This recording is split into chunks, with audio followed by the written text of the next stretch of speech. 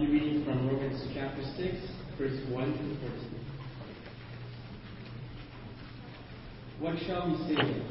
Shall we go on sinning so that grace may increase? By no means. We died to sin.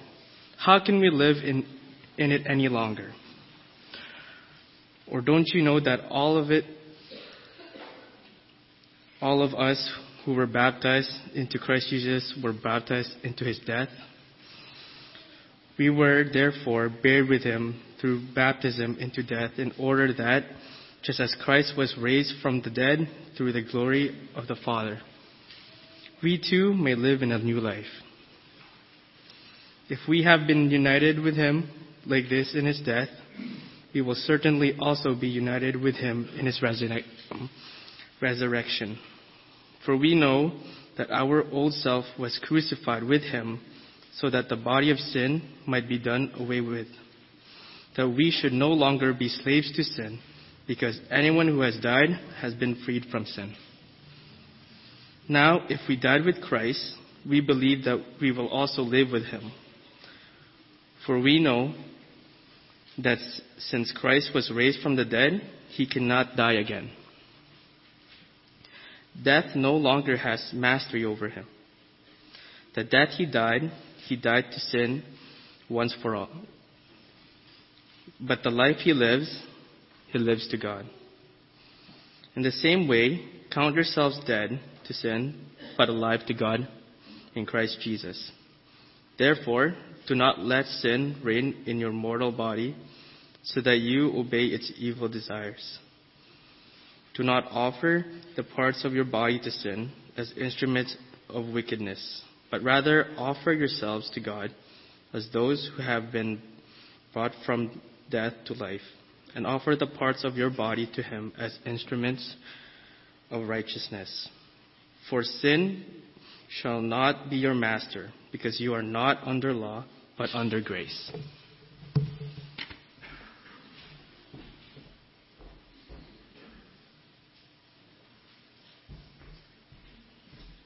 To echo what everyone else has said, good morning.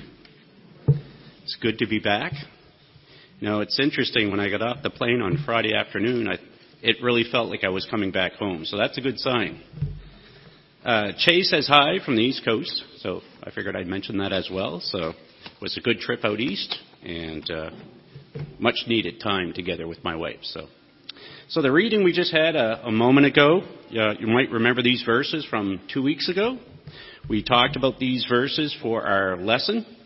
We studied them. And we talked about being dead to sin since we died to it when we were baptized into Christ. We put sin to death in the waters of baptism. And we became alive for God, living our lives for him rather than ourselves. Well, the rest of chapter 6, Paul continues with that same mindset. He's talking about that same thing. And we're going to look at a couple of things as we go through these verses. But first, let me just mention that some of the material I have in my lesson I've used from another person. I'm not going to claim that this is all my material. Some thoughts from another person's lesson. And this person had done such a good job that I thought I would use some of his thoughts. So let's start with verse 15 of Romans chapter 6. Verse 15. So Paul goes on, he continues his thought. He says in verse 15, he says, "What then? Shall we sin because we are not under law, but under grace? By no means."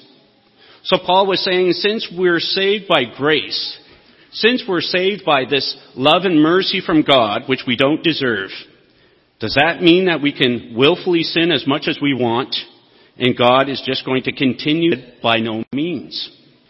God didn't give us a license to sin. When God forgave us, he expected us to deal with sin, to get it under control. We have been freed from sin. We were a slave to it, and that's what we're talking about this morning. Who is your master? We're talking about sin being your master, or Jesus being your master. Which one is your master? So we were a slave to sin.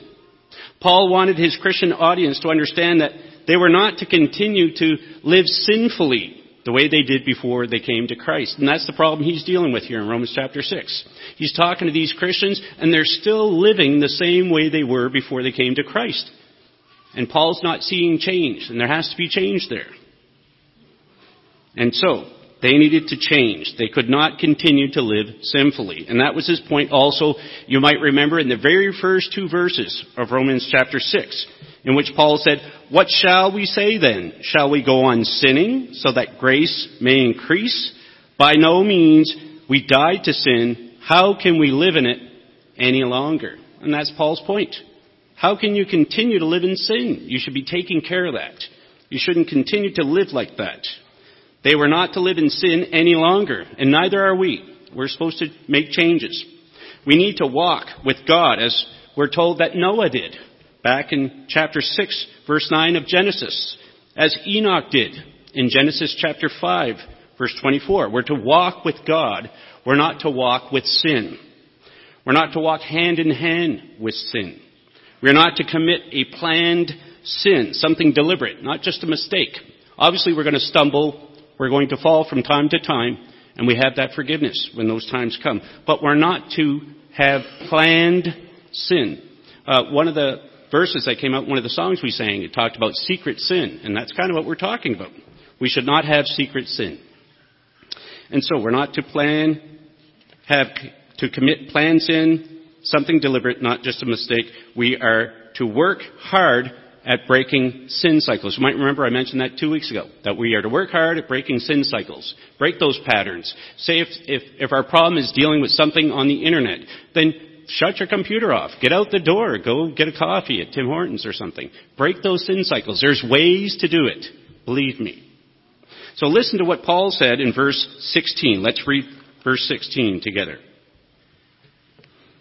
And he says this: "Don't you know that when you offer yourselves to someone to obey him as slaves, you are slaves to the one whom you obey, whether you are slaves to sin, which leads to death, or to obedience, which leads to righteousness." So people in Rome, back in the first century, were used to being around a huge number of slaves. So you could see slaves walking around in the major cities in the Roman Empire. And a slave knew who he was to serve, his master. He didn't think of serving anyone else, just faithfulness to the one master. But what if his master decided to sell him to another owner? The slave would end up with a new master, and he would be expected to serve the new owner just as faithfully as he once did his last master, his last owner. But would the slave run off to his old master once in a while and serve him? Does that make any sense? He's under a new master. He's not going to run back to the old master and, "Hey, can I clean up your house?" Well, I mean, obviously that's not going to happen, right? And so, it's not likely, it's not acceptable. So, a slave knew the master that he was serving. He's serving a new master. He's not to go back to the old master. And this is what it's like under grace. Our old master, sin, had us serving sin which leads to death. Death is the end result. But we have a change of masters. We serve Jesus now, and he has us serving him, which leads to righteousness. And righteousness is the end result. So we have two different masters. We have two different end results. It's not logical for us to run off once in a while and serve the old master, sin, especially when the old master wants to lead us to death. Does that make any sense? It doesn't make any sense to run off to the old master when the old master wants to lead us to death. We are not supposed to serve two masters. And so we need to realize that Jesus is the one we serve. He is the new master that we are to be loyal to and to be faithful to. Take a look at verses 17 and 18 now. 17 and 18. "But thanks be to God that though you used to be slaves to sin, you wholeheartedly obeyed the form of teaching to which you were entrusted. You have been set free from sin and have become slaves to righteousness." So slaves in Rome in the first century, they didn't have a choice who they wanted to serve. They had to serve a master, one master, not two, not three, just one. And they didn't have a choice. But we have a choice between sin and Jesus. And we have that choice. Like Paul's audience, when we obeyed that form of teaching to which we were entrusted, we were set free from sin. and we have become slaves to righteousness. Now take a listen to this. The New American Standard Bible, verse 17, says this: "But thanks be to God that though you were slaves of sin, you became obedient from the heart to that form of teaching to which you were committed." English Standard Version: "But thanks be to God that you were once slaves of sin. You who were once slaves of sin have become obedient from the heart to the standard of teaching to which you were committed." So we see two things that come out. We see it's obedient from the heart, it comes from the heart, and we see form of teaching, or either worded standard of teaching to which you were committed. Well, the Greek word translated as obeyed in the NIV, or translated as become obedient in the other two translations, means to conform to a command or authority. So let me say that again. To conform to a command or authority. So Paul's audience had conformed to the form of teaching to which they were entrusted. We also have conformed to the form of teaching to which we were entrusted. We conformed to Christ's authority. We faithfully accepted the gospel, and by doing so, we voluntarily and willingly underwent a change of masters. Let me say that again. We voluntarily and willingly underwent a change of masters. We've chosen to move away from sin, and we've chosen Jesus as our master. And the best part is, unlike slavery back in the days of Rome, our hearts were involved in this decision. You know, think about slaves back in the first century in Rome. They didn't have a choice. But our hearts are involved in the choice. We get to choose. It comes from the heart. And we're involved in this ownership change. And when we are, we become committed to the new master willingly. It's a choice that we made. We willingly decided to accept Jesus as our new master. We agreed to this arrangement. And it is not acceptable to serve the old master once in a while. Just like that mindset of slavery, it's not acceptable. It is not okay to serve the old master once in a while. We serve a new master. He's the one that we have to follow, Jesus. We have been set free from sin, and we should not desire to go back to it. Why would you want to? We're under a new master. We're under Jesus. Why would you want to go back to the old master? Take a look at verse 19 now. So notice the language that Paul uses here. He says, "I put this in human terms because you are weak in your natural selves. Just as you used to offer the parts of your body in slavery to impurity and to ever-increasing wickedness, so now offer them in slavery to righteousness, leading to holiness." So Paul made it clear that those who are in Christ should keep themselves free from sin. God's grace is not a license to sin. So some of us here might agree that when we served the old master, we served him well. I could tell you before I was a Christian, I served the old master very well. But I appreciate the master that I serve now. And so there are things that I carry around with me because as a result of this, which I'm going to talk about just after I read verses 20 and 21. But under our new master, our lives are to grow in righteousness, which leads to holiness. We're to serve our new master Jesus with just as much loyalty as we served the old one. We must remember that our new owner or master is the one who died for us. That should be an incentive for us to do what pleases him rather than ourselves. Think about it. Our new master is the one that died for us to make it possible for us to have that choice to choose the new master and to get away from sin. So let that be your incentive to work hard at pleasing him. Take a look at verses 20 and 21 now. When you were slaves to sin, you were free from the control of righteousness. What benefit did you reap at that time from the things you are now ashamed of? Those things result in death. Well, one of the great challenges we face as Christians is the guilt that we drag around from our previous life. Guilt over the things we did in the past when we served the old master. And those are the things that I still struggle with today, is that guilt. Every once in a while, the guilt comes back. And I just tell myself, no, I'm not going to let that get to me. I know who I serve. I know I've been forgiven. And that's what we need to do. We have to tell ourselves, no, we're forgiven people. If God has forgiven you, then you need to forgive yourself, right? That's the danger. That's the problem we have, that we can't forgive ourselves even after God has forgiven us. And so we carry guilt around. We drag that around like a ball and chain sometimes. But think about this. Sin always promises a good time. I appreciate what Paul was saying at the Lord's table. Sin always promises a good time. And there's danger with that. We need to realize that when we serve sin, eventually there's going to be difficulties, there's going to be disappointment, and then comes the guilt. As Paul said in verse 21, what benefit did you reap at that time from the things you are now ashamed of? Think about, some of you might feel the same way, that maybe you drag some things around from your previous life and you feel guilty over those things. Well, think about what he said. What benefit did you reap at that time from the things you are now ashamed of? Those things result in death. He's talking about spiritual death. He's talking about separation from God. The benefits we get from following a sinful life instead of following God are difficulties, disappointment, guilt, and spiritual death. But take a look at the last two verses now, verses 22 and 23. But now that you have been set free from sin and have become slaves to God, the benefit you reap leads to holiness, and the result is eternal life. For the wages of sin is death, but the gift of God is eternal life in Christ Jesus our Lord.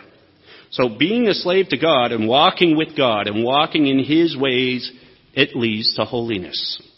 And the benefits are many. Let me list off just a handful of benefits that we get from following God, from putting Jesus as our master. We get to have a close relationship with our master. Think about slaves in the first century. Many of them didn't have any kind of close relationship with their master. They just served them. They just waited on them hand and foot. But there was no real close relationship. But we get to have a close relationship with our master. We get to look forward to a new home, heaven. It'll be a place better than the one we have now. We get to look forward to a spiritual body that will never die again. And we read about in 1 Corinthians chapter 15. Our bodies will be raised and changed. We'll have a spiritual body, a glorious body like Jesus. Number 4, we get to look forward to a life free from sin and pain and suffering. The stuff that we deal with in this life, we won't be dealing with these things in heaven. It'll be a wonderful life. And the final point, it's a wonderful life that we get to live forever. We're promised eternal life. That's what we're told in the second part of verse 23. Eternal life. A life we get to live forever, never having to worry about death ever again. And these are only some of the benefits. God promises much more, much, much more. Does sin promise any of these things that I mentioned? Does sin promise to give you all these things? Well, the first master promises you wonderful things if you obey him, but it all leads to death. That's the pay sin gives out for serving him. That's the pay you get. That's the wages you get for serving sin. But our new master also promises wonderful things if we obey him, and it all leads to a beautiful life in heaven. That's the pay he gives out for serving him. That's our wages. Which master is really the better master? Which one would you choose when you think about it? When you weigh those things together? Does it make sense to run off once in a while and serve the old master? Think about it. Does it make sense to run off and deliberately sin, serve the old master? It leads to death. We have to remember that. So remember the question which Paul asked his audience at the beginning of this lesson in verse 15, when he said, "What then? Shall we sin because we are not under law, but under grace? By no means."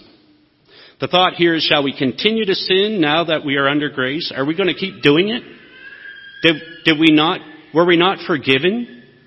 Are we going to continue to live the way that we did before?